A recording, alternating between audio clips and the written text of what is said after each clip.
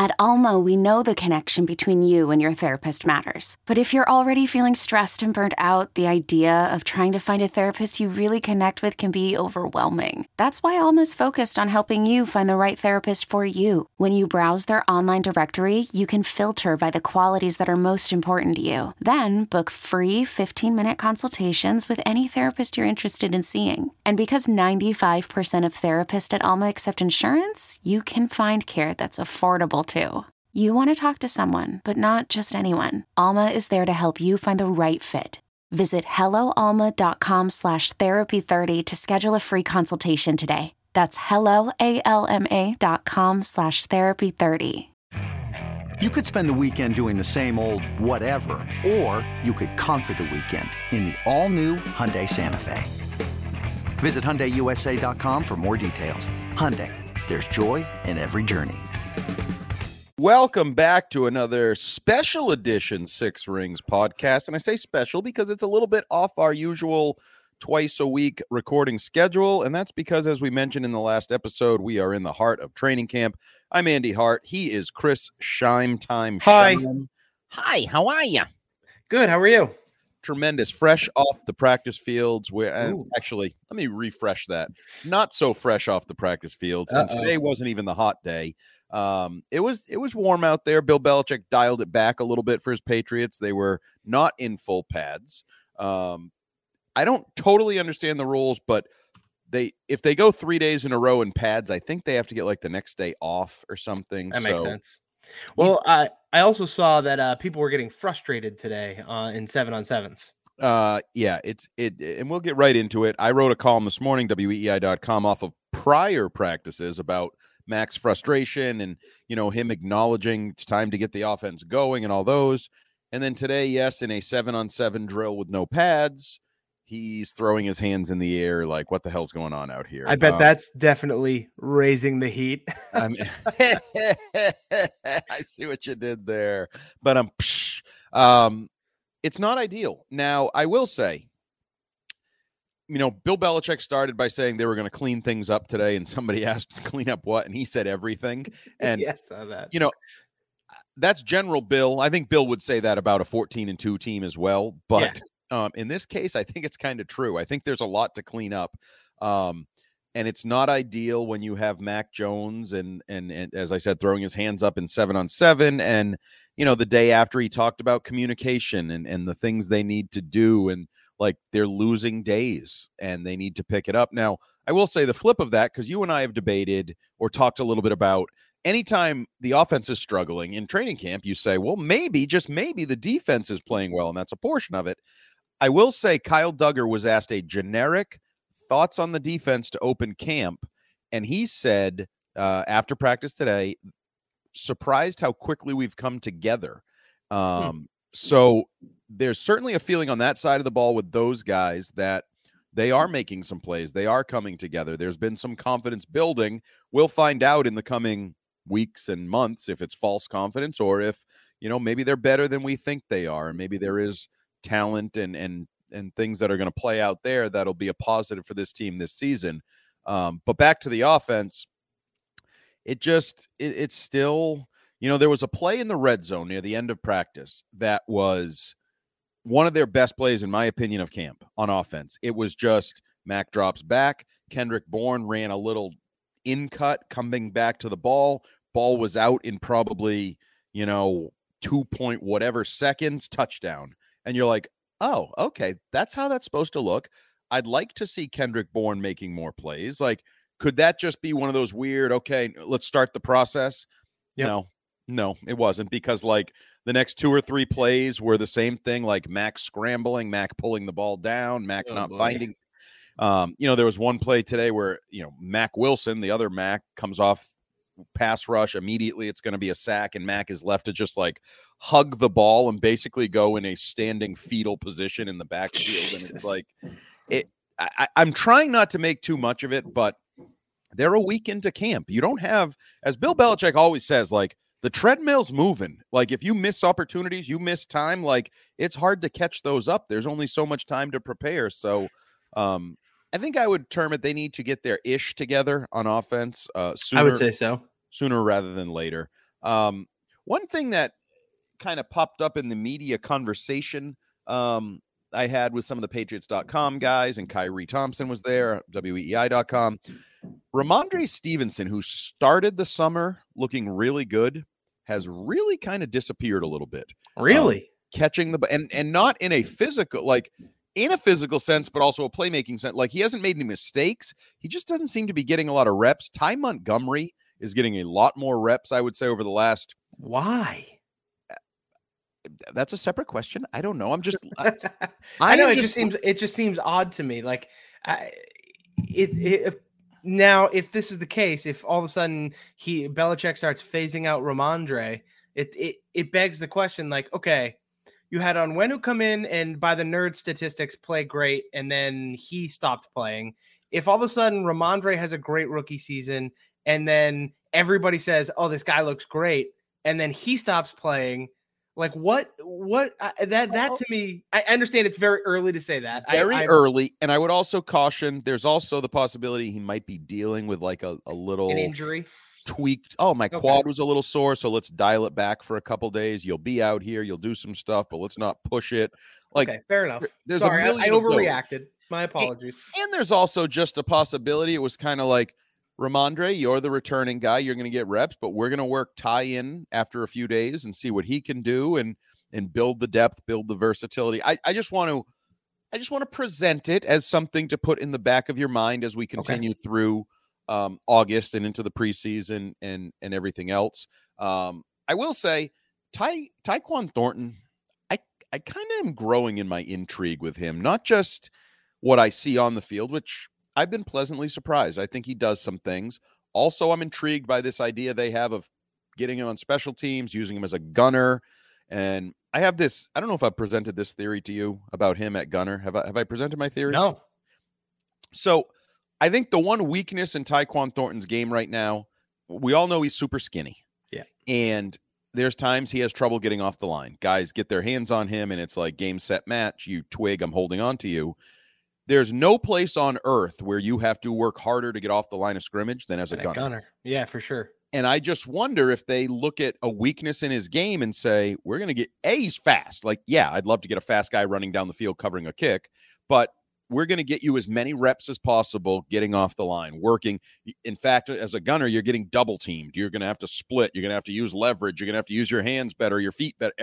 I just wonder if that plays into it, getting him take the weakness of his game, getting him as many reps as possible in that area. And oh, by the way, if it works, we may have a great gunner, because he's going to be a fourth receiver to at least start his rookie career as rookie. So if our fourth receiver can also be one of the fastest gunners in the NFL, and that both jobs are kind of helping the other job simultaneously, just a theory I have floated in my mind as we I think that's a good idea. Like, I think that's a great way to kind of to teach him and get him reps at getting off the line of scrimmage, which is clearly what's going to be his biggest weakness entering the NFL, especially with the physicality and the size of some of the cornerbacks that you're going to face across the league. So I understand that. I think that makes sense to me. I'm curious to see if that's exactly how the Patriots view it, and kind of how they go about it during the season.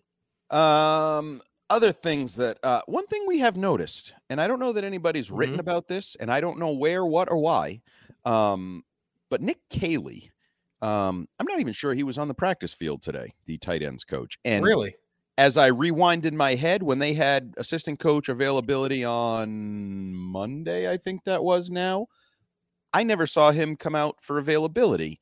Do I think it's a big deal? No. The thing I would throw out there in this day and age, for example, when Chris Scheim doesn't show up to the morning show, what do I think? Chris Scheim is sick. With a certain kind of sickness. Yes. Right? Oh, has the vid. Yeah. So it wouldn't stun me.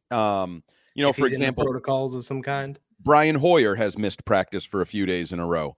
I just almost automatically assume Brian Hoyer has COVID, especially when Bill says, I forgot what he said exactly, but something to the effect, short term, he should be back out here soon. And then today, Brian Hoyer was on the lower field working with some other players that are kind of working their way back in. So just something to keep an eye on, Nick Caley's availability. Post-practice, we had a few interviews, and the one that intrigued me the most, okay, so you and I started sort of negative about the offense. I wrote negative about the offense on WEI. Mac Jones spoke negatively about the offense. I feel like we could use a boost of positivity. Let's do it. Inject some positivity into us, Andy.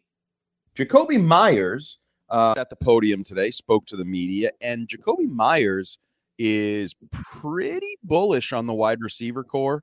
Jacoby Myers thinks that they have great athletes, great opportunities, that there could be some chances to make some big plays, quote unquote, on the outside. He even referenced that they felt like maybe, and the guys that were here obviously had more opportunities last year. They could have done more, didn't do enough. Like they don't want to stand on what they did last year. Because I would actually argue that in terms of Bourne and Myers, they weren't terrible. Like no, they played well. Right. So, but there's one of those two at the very least saying we can do more, we can be more. Yeah. He was also bullish on sort of raving about Tyquan Thornton. He clearly lusts after his speed and quickness. Like, oh yeah, because that's not what Jacoby Myers is. Like, nope. He does his deed. He finds a way to get open and catch the ball, but you can see him like almost say, you know, the Ford Taurus that pulls up to the stop sign and looks to the right and sees the Lamborghini and like, wow, the Ford Taurus doing a nice job for me, but that Lamborghini seems really nice. Exactly. But he was very positive and optimistic when talking about the wide receiver core, what their upside is, what their talent is. He also was pretty interesting talking about his lot in life as he's in his fourth year, but he's kind of the veteran wide receiver on this team. And like, he still feels young, but there's also like the Devontae Parkers of the world. Like, he's an experienced receiver, but not experienced here, and his leadership role with some of these guys. And he also had some interesting comments about Mac Jones. I asked him, like, do you ever feel like you need to rein in Mac's perfectionist when Mac gets frustrated? And he's like, no, that's what's going to make him great. That's why he is great. Like, I would never try. You want the perfectionist as a quarterback because that's what you need to be. You need that at the position. So, yeah, I just thought he added a positive air to the discussion of the offense and the receivers that might be needed right about now. Yeah, I mean, the way you and I have been talking about this offense and the negativity that has kind of been swirling around it for the last little bit, I would say that some positivity, I would say, is welcome by a lot of people. And then the defense thing, they have a lot of bodies that they're working through. You know, it seems like it, and it seems like there's a lot of guys that Belichick just likes, and they might actually be a little bit better than, at least I gave them credit for going into the season. Like, going into the season, I thought they were going to be awful, like horrendously bad. Well, they still might be. I mean, I don't totally discount that, but there at least seems like they're like right now. I don't feel very hopeful about the offense, but the defense, I at least feel a little hope towards, right? Like, just at least the energy emanating from the defense and from some of the like it's the Belichick comments and stuff like that, at least feels more towards the positive side than the offense does. I would agree with that. And I would say, like, worst case scenario, let's just say the offense isn't good. Like, what we see continues when the season comes. At least the defense is doing what it should against a bad offense, right? Like, like that Bingo. Very low bar, build from that. And you're right. There's some guys that Belichick seems to like. We're seeing Uche out there. Raekwon McMillan is out there. Tavai is out there. We know the safety position offers opportunity for him to be creative, utilize those athletes out there. I'm still a little dubious. He likes Godjaw, calling him one of the best D tackles in the league. 100%. And I think the front, the defensive line / front, when you talk about Barmore, Godchaw, Larry Guy, Matt Judon, sort of that 4-man unit right there. That's solid. I think they have the potential to be good. Like, I do. And Barmore's growing. I think Barmore's going to be a beast. Actually, that's the word. I saw a tweet today that he dominated one-on-ones, and all he said when asked about it, he goes, yeah, he is. and he brings the energy. He's having fun. So, like, if you asked me right now, year 2 jump, we had 2-star Alabama rookies a year ago. Who's going to make the year 2 jump? I would pick Barmore over Jones right now. Not all Mac's fault because of everything going on around him. But it just also feels like the confidence is there in Barmore. You know what I mean? It's just like there's the talent, the confidence, like there's no question about what he can be. And I think some of that just starts with him. Yep. Like, the questions coming out of Alabama, like maturity, and remember, he took Alabama off his social media. He was thinking I don't know if football's really his number one priority. Right. Well, you know what I think now? He realized, holy crap, I can effing dominate at this game. I can be like really good at the NFL level. Yeah. This is fun. Like when you see a little bit of reward, you want to work harder. Like you want to reach further. There was a play today where JJ Taylor took a handoff, it was probably Bailey Zappi's group, the second unit or whatever, but he just blew it up and almost like sumo wrestled his gut into JJ Taylor and was like, there's no point. I'm not even going to grab you. You're going nowhere. Don't worry about it. That's awesome. So I do think that front has the chance to be interesting and fun and good. Nice. That's exciting. I mean, I think that's exciting. Like I said, I feel like there's very different energies emanating from the defense and the offense right now. I think there's at least like glimmers of hope within the defense. And right now the offense feels like it is a storm cloud at the moment. And that can change at any time. 100%. At least for right this second, that's what it feels like. And there was even one play where I forget it was 11 on 11, 7 on 7. It was ones versus ones, and Mac comes off, and it wasn't great. And he went straight over to Steve Belichick and like fist bumped him almost to say like, yeah, we're sucking, but at least you guys are doing some nice stuff out there. It was a very funny visual. Like, I don't know exactly what he said, but just the visual from afar, his unit's struggling, and he goes right to the defensive play caller and fist bumps him. Was just, he probably went over and said, "You're kicking my ass right now." It was something, it felt like something like that. It was funny. One last positive on the offense, actually. Bill Belichick actually very much agreed with sort of this narrative we've been talking about. I've been talking about a lot of that. Nelson Aguilar has had a really good summer. And it's weird that I'm saying like, Bourne looks okay and Thornton, it's not coming together as a unit, but individually they've had their flashes. And Bill talked about how Aguilar definitely way ahead of last year, had a good offseason, has made plays in the summer. So like the individual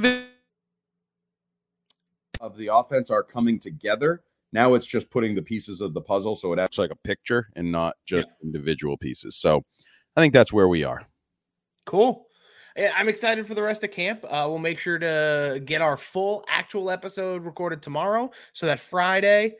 Today's Wednesday. Yeah. So that Friday, we have our next full episode up. But we just wanted to give you a taste from the practice fields of Gillette Stadium.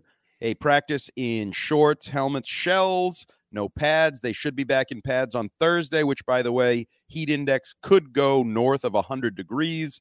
It's, as Bill Belichick famously said, it's hot. It's supposed to be hot. It's training camp. They're working their asses off in the heat. And then Friday night, Gillette Stadium, there will be a practice on the game field.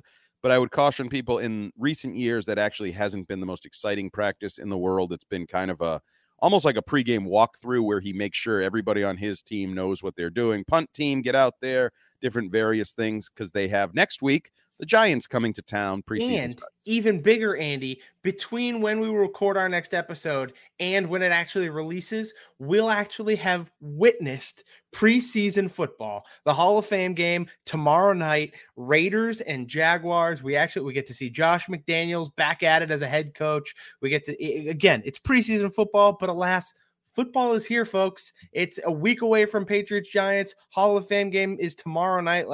Get ready. It's here. That Hall of Fame game, we talk about 6 rings. That should be entertaining for at least 6 minutes, right? I would say 6 plays, but yeah, let's hope it's 6 minutes. But football is back. It's our time of year. We're ready to go. So this is going to put the wraps on another 6 Rings and Football Things podcast. If you want to follow us on Twitter at 6 Rings Pod, at 6ringspod at gmail.com. If you want to send an email, again, we appreciate the subscriptions and the listeners. Keep signing up, get the Odyssey app, tell a friend. We're trying to grow this little community. We want to keep you informed, hopefully a little bit entertained, sometimes angry when Scheim talks about Mac Jones, but we hope to bring a little bit of everything to our coverage this season. Training camp continues to roll on. We'll be back on Friday with another recap of another couple days of practice action. Peace out. Can't wait, Andy. See ya. See ya.